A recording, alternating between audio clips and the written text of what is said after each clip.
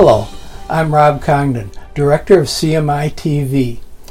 Please join us now as we begin a new video series on how to understand the Scriptures.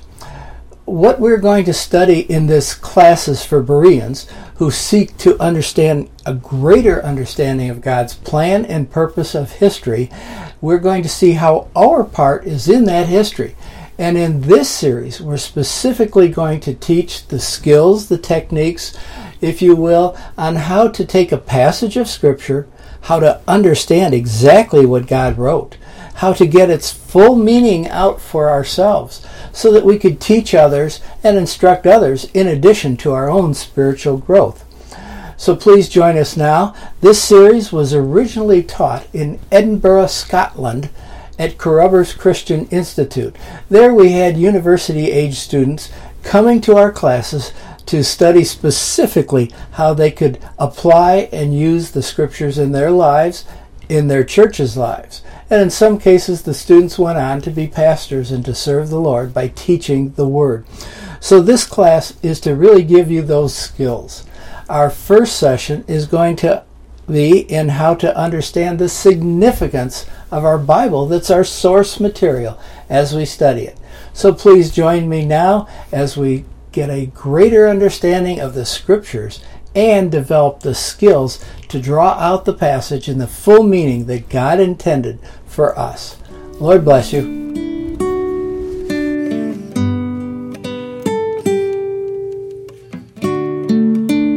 Have you ever asked, how can I study my Bible in such a way that I can understand what God is saying, apply it to my life, and be sure I'm not in error?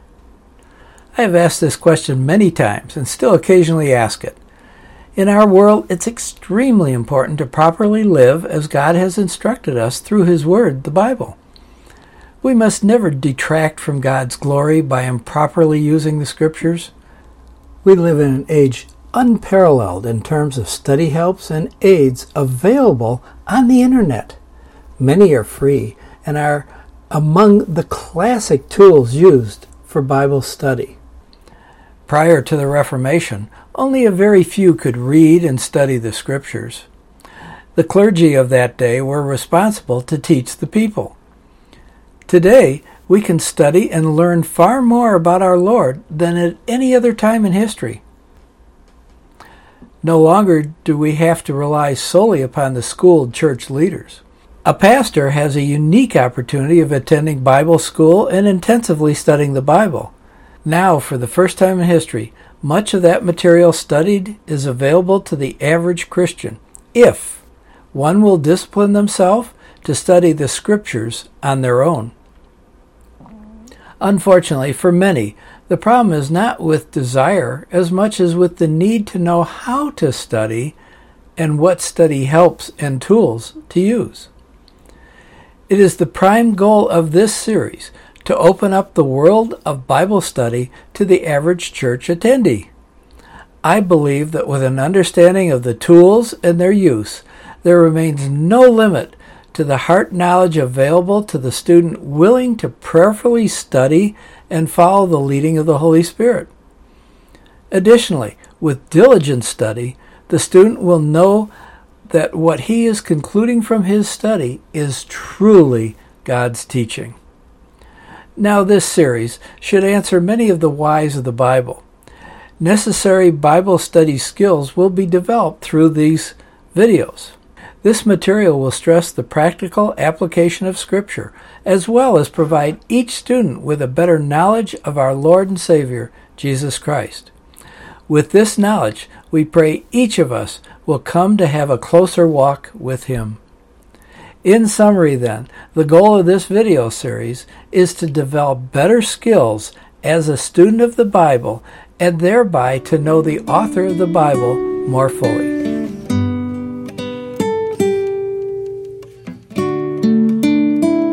As with any course of study, we need to observe what are our objectives. So I'd like to just briefly cover them now. First of all, we want to learn how to properly and without error interpret passages of the Bible. Secondly, we want to learn how to use Bible study tools that are available to us today. Thirdly, to learn how to instruct others from the Bible with confidence that we are truly teaching the Word of God. And finally, to learn to give Christian answers based solely upon the authority of the Bible and not personal opinions or world philosophy. It's my prayer that these goals will be accomplished in your and my spiritual life through this course. The prime purpose of this series is to teach you how to study your Bible in the most effective and accurate way.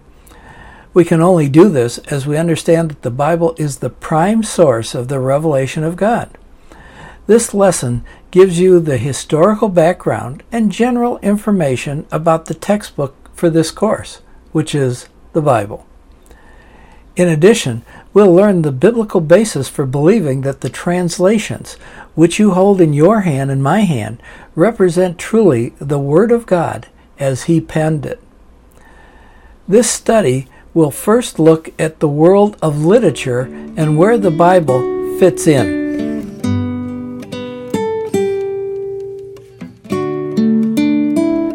You see, the Bible is unique for many reasons. There is actually more evidence that the modern Bible represents a near-perfect copy of the author's original writings than any other piece of literature in the world. What we often don't realize is that there are no original manuscripts of Plato, Tacitus, Herodotus, or Aristotle. Yet scholars around the world read copies today and never once question the words or ideas contained in these copies by these writers of the past. The Bible, however, is placed under the scrutiny of a microscope. Men argue that we do not have an accurate record of the original writings. They say that what is written bears no resemblance to the original. And in fact, in today's world, this is becoming a renewed attack against the Bible itself and attacking those who hold to the Bible as representing God's Word to us. Now, is their attack? Is it reasonable to say you can't trust the Bible because we don't have the original manuscripts? Well, I'd like to look at this from a comparative viewpoint. Let's look at ancient world authors that we well know the name. We can look at when they wrote. What is the oldest copy we have still in possession, still in existence, of what they wrote? Copy, I said, not original, because keep in mind, there are no originals of the ones we're going to be talking about. They're gone. We only have copies today. Then we want to look at how many years there were between that original writing and the first copy that we now have today that shows us what they supposedly wrote. And how many manuscripts do we have of these very earliest copies of the original writing? So let's start. We'll take Plato. Plato wrote in 400 BC, but there are no copies of Plato from 400 BC to 900 AD. So the oldest copy of any writing of Plato that we have is in 900 AD. That means 1,300 years elapsed from the time Plato wrote till a copy we now have in our hands that we can read of what he said. And of those early copies, we only have 7 of them. Tacitus, he wrote in 100 AD, so we're moving a little closer in time here. First copy we have of his writing is in 1000 AD. In other words, 900 years between his writing it to the oldest copy we have that even bears a resemblance to what he wrote. And we only have 1 copy of those. Herodotus, he wrote in 450 BC. The oldest copy we have today goes back to 900 AD. So again, 1,350 years between the actual original writing and the oldest copy we have. And we have 8 of those manuscripts of that era. Aristotle. We've all heard of Aristotle.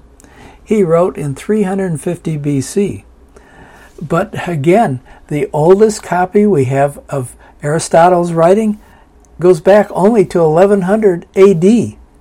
That means 1,450 years between the original and the oldest copy that we have. And there's only 5 copies of that. Now, keeping that in mind, the New Testament that we hold in our hands, it was written between about 30 to 90 AD.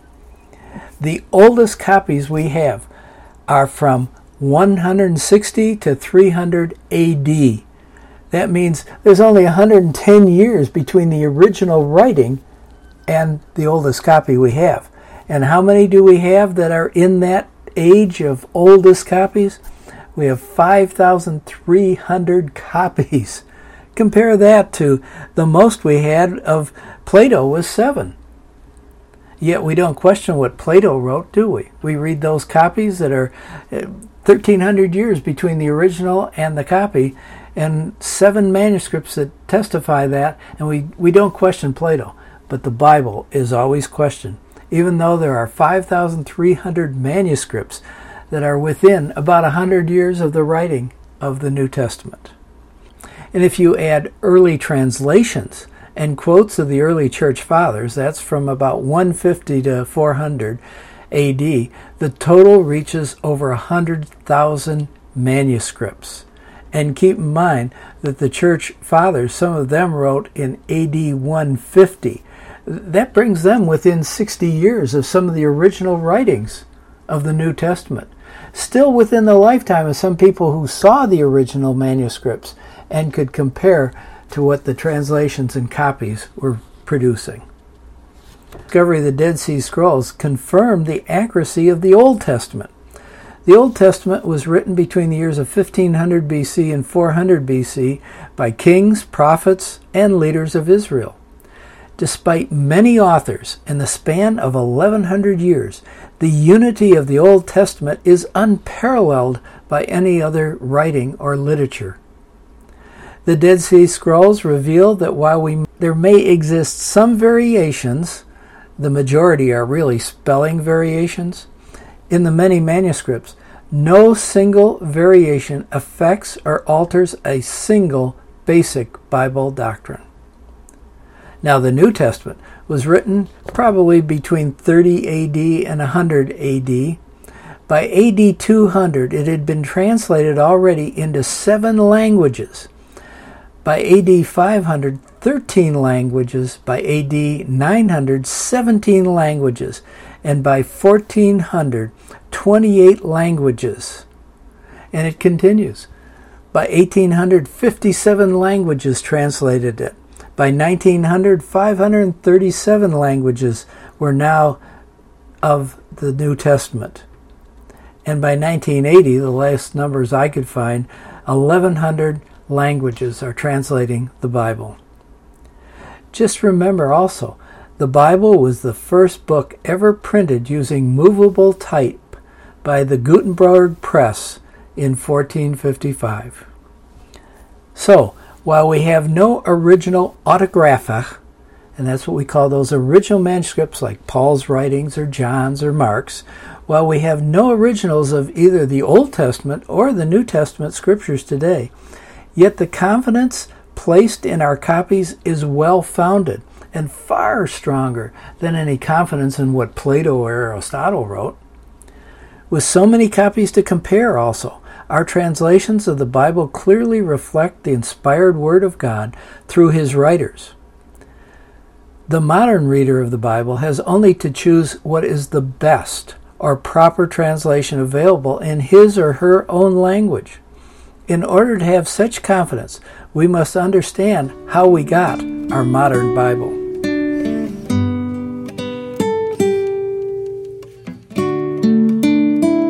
The earliest copies of the New Testament were written on papyri, a type of paper made from the pith of a papyrus plant. The pages were made into rolls called scrolls that reached sometimes from 100 to 200 feet in length. Lettering used only capital letters. The early church used this form of paper until AD 400. As of 1977, we had 82 of these very early copies of the New Testament, all dated between 100 AD and 400 AD. From AD 400 to AD 900, the copies are made on vellum and are called codices. A codex is similar in construction to the books we now use. The church in Egypt pioneered in the use of this form of written material. Capital or block letters continued in use, and sentences were written without punctuation in these copies of the New Testament. We currently have 2,795 copies of these biblical manuscripts. Now, around AD 900, another change was made and continued until the advent of movable type printing press in 1455. This change was to minuscule. Now, minuscule writing uses both capitals and lowercase letters and can include cursive or script writing as well. These were hand-copied upon vellum.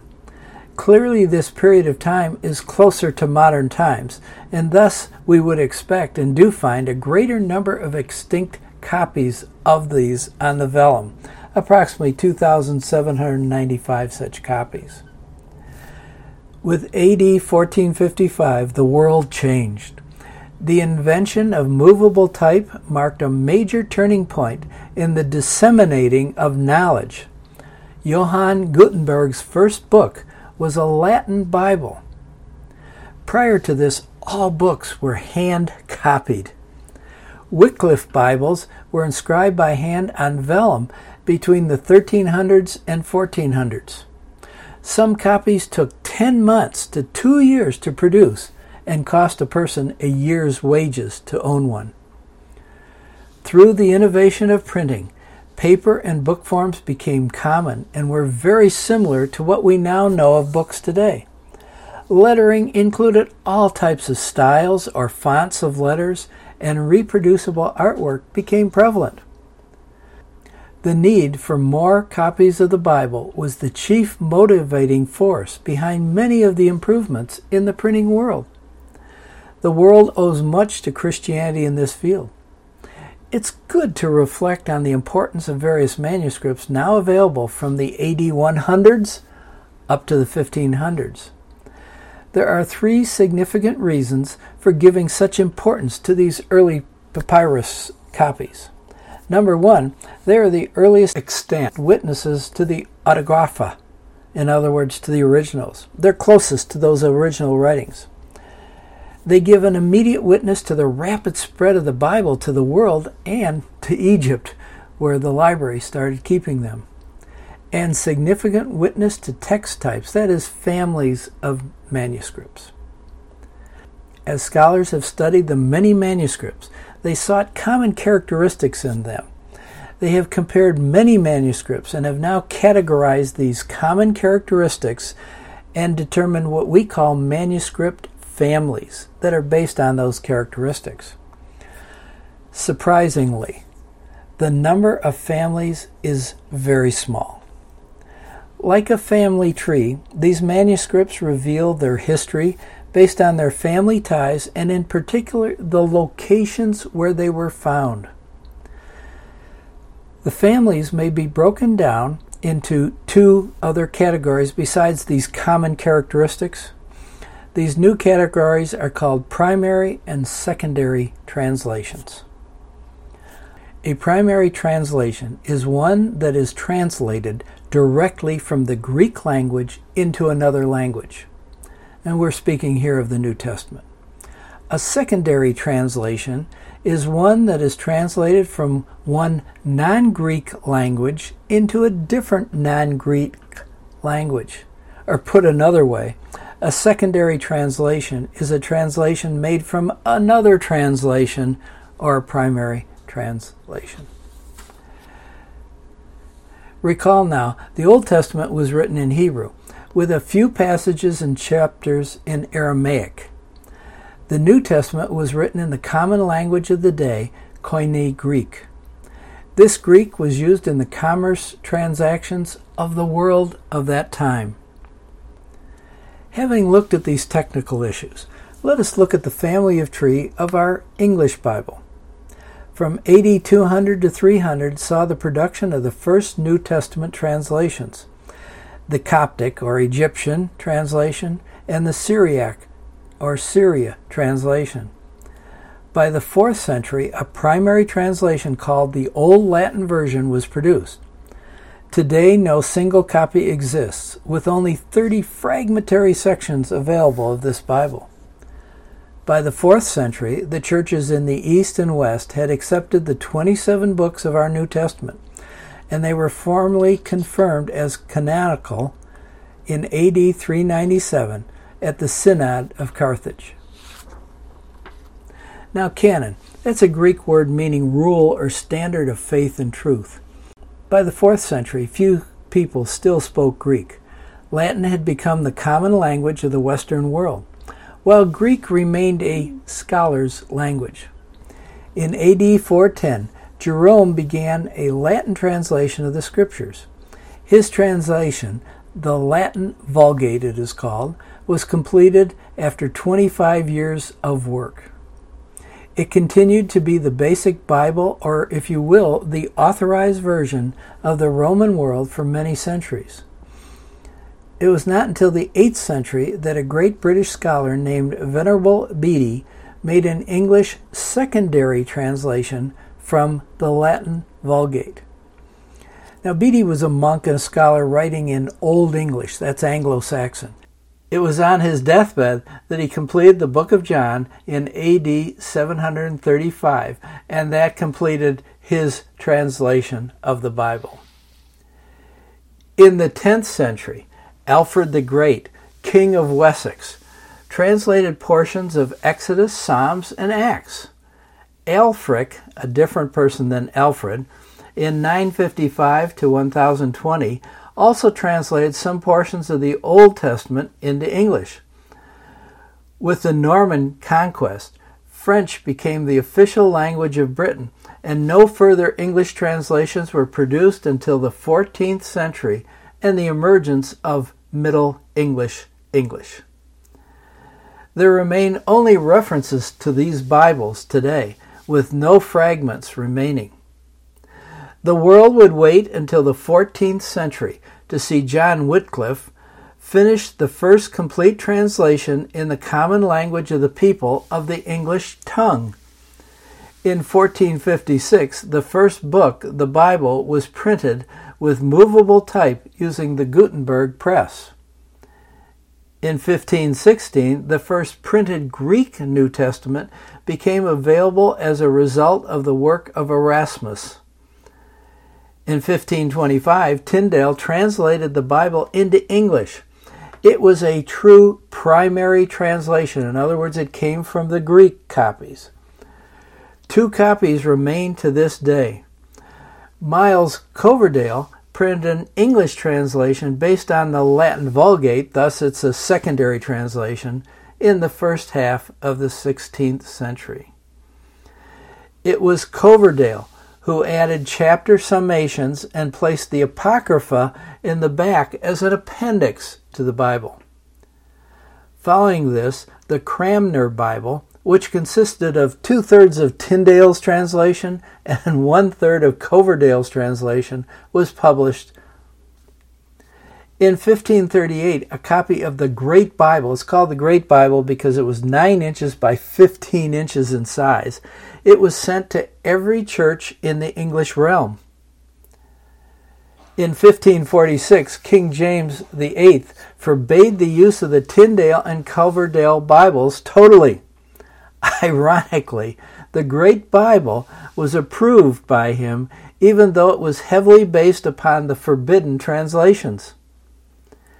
In 1555, John Rogers, who had risked his life translating the Cranmer Bible, was martyred for his work.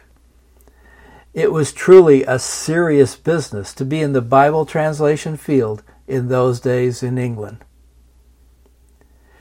In 1560, marginal notes were added along with numbered verses.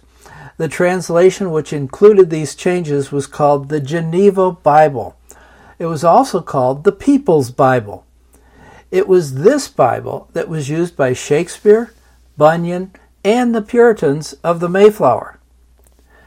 When Queen Elizabeth came to the throne in 1558, the Authorized Bible of the Church of England was called the Bishop's Bible. Its foundation was the Great Bible, but was checked against all available Hebrew and Greek manuscripts of the time. During this time, the Roman Catholic Church published a translation in 1609. It was a translation of that early Latin Vulgate and was named the Douay translation for the town in which the work was carried out. All Roman Catholics used this translation until relatively recent times. In 1604, due to Puritan reform pressures, 54 scholars of Britain were named by the king to bring forth a new English Bible translation. It was named for the king, King James, though never approved by the Parliament. The work was published in 1611. Today it is called the Authorized Version in the United Kingdom. This is the preferred name there, for King James was not a man of holy or noble character, and they don't want to reflect his character by putting that name on their Bible. While it is hard to say precisely what parts of the translation came from the previous translations, it is widely accepted that the Authorized Version is the product of many spiritually strong men throughout church history. That first edition of the King James Version was printed in 1611 by Robert Barker in London. It appears that 2 issues were published that year, the printing being done possibly in 2 different shops to meet the expected large demand. The first 2 printings were large folio Bibles for use in churches, but smaller editions were soon produced for personal use, beginning in 1612. With the proliferation of printings, early printer errors crept into the editions. For instance, the word not was left out of the 7th commandment in what eventually came to be called for those printed copies the Wicked Bible, which said, "Thou shalt commit adultery." As well, if some printed sheets were left over from one printing, they were often incorporated into the next. Almost no 2 existing original 1611 King James Bibles are exactly the same. Eventually, there were calls for the need to correct and revise the King James Version because of the printer errors over the years and the changes in spelling and word usage. Corrected editions were published by the Cambridge University Press, the first being in 1629, followed by a second revision in 1638. Several of the revisers were part of the original group of the translators of the Authorized Version. Carelessly printed copies continued to appear, some even printed on the European continent in Holland. Thus, in 1762, the most significant corrections were completed in an edition overseen by Dr. Thomas Paris of Trinity College in Cambridge.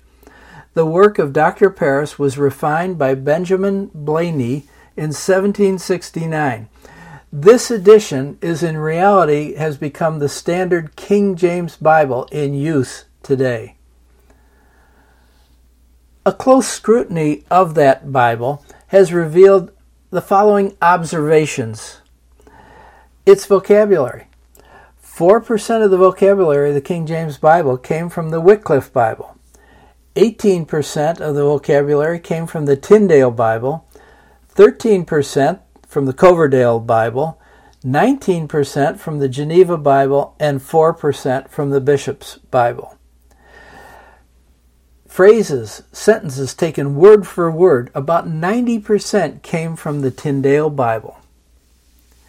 With the 1613 edition, over 300 changes had been made from the original 1611 copy. Unfortunately, it was not until 1628 that any of the truly old Greek manuscripts arrived in England. Thus, they were not directly used in the new translation. The manuscripts studied by these 54 scholars were those most plentiful and of certain families of manuscripts. The group or family of manuscripts gathered for studying the King James or creating the King James is called the majority text, because they were the majority of copies that were out there. It is because the King James represents only the majority text rather than all available manuscripts, particularly some of the very earliest manuscripts, that there is such a strong debate over modern translations in our day. Often both sides misunderstand this debate today. Fine, godly men stand on both sides of this family of manuscripts debate. Note, the debate is not over the accuracy of the King James or over the spiritual state of the translators, but over the family of manuscripts used.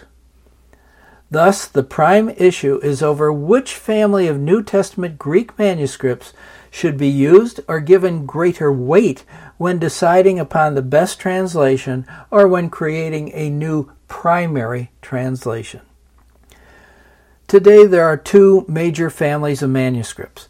The first, already mentioned, is the majority text, or called the Byzantine manuscripts, named because the total number of the copies of these manuscripts is far greater than any other manuscript family.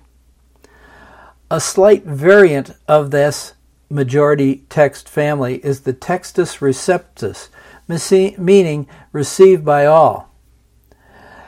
The second group of family manuscripts, called the Alexandrian manuscript family, is formed from the earliest manuscripts.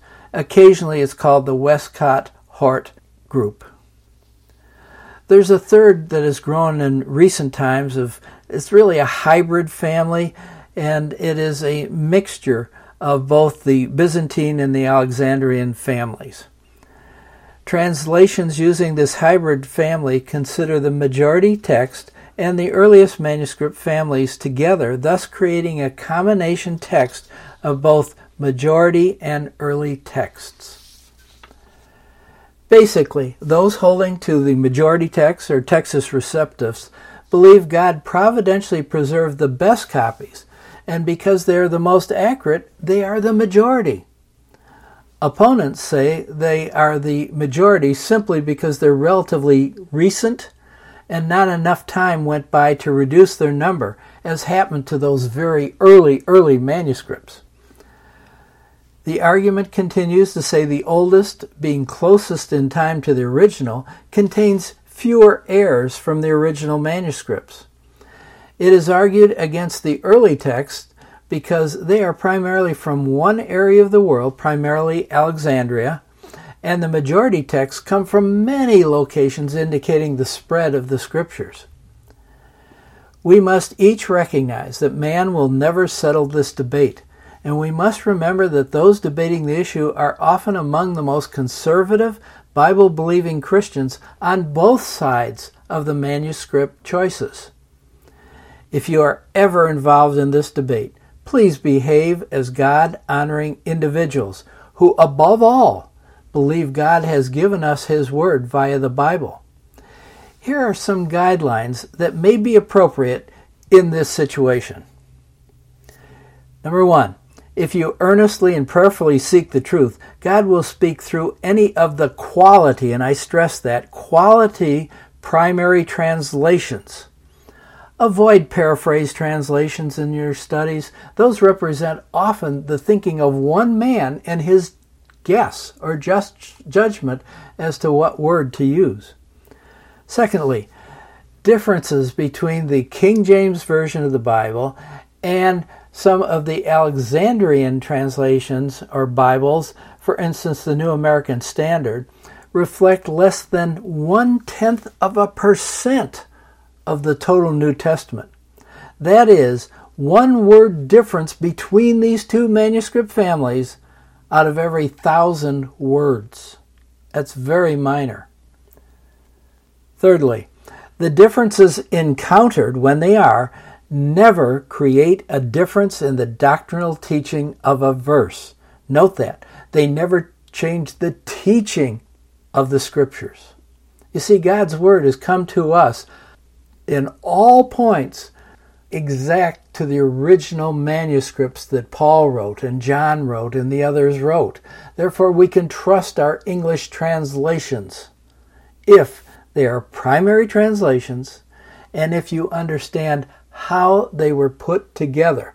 I would just add at this point, never accept a translation that one man did, because that's limited to his thinking and his preferences, and in many cases, his doctrinal preferences. Fourthly, let scholars fight this debate. Don't make it a measure of one's spirituality or maturity. Don't say, well, if you like that translation, then you must be far inferior. You're a child in the Scriptures. I'm the mature one. Avoid that type of thinking. Avoid also this thinking that you have the only truth there is. Today, in our hands, we hold an English translation of the Scriptures that is an exactness to that original copy, is totally trustworthy. God has seen to it that we who speak English can still read it in our own language, we can understand it in our own language, we can study it in our own language, and we can understand what God has said. Now, until our next video, we'll show you the tools that are available. Most of them are free on the internet, and we'll actually give you an example of studying a passage, how I would do it, and how you can learn to use those tools for yourself so you can accurately study the Lord's Word and understand it in greater depth and apply it in your life. Now, until that video, may the Lord bless you mightily. We'll either see you here or in the air.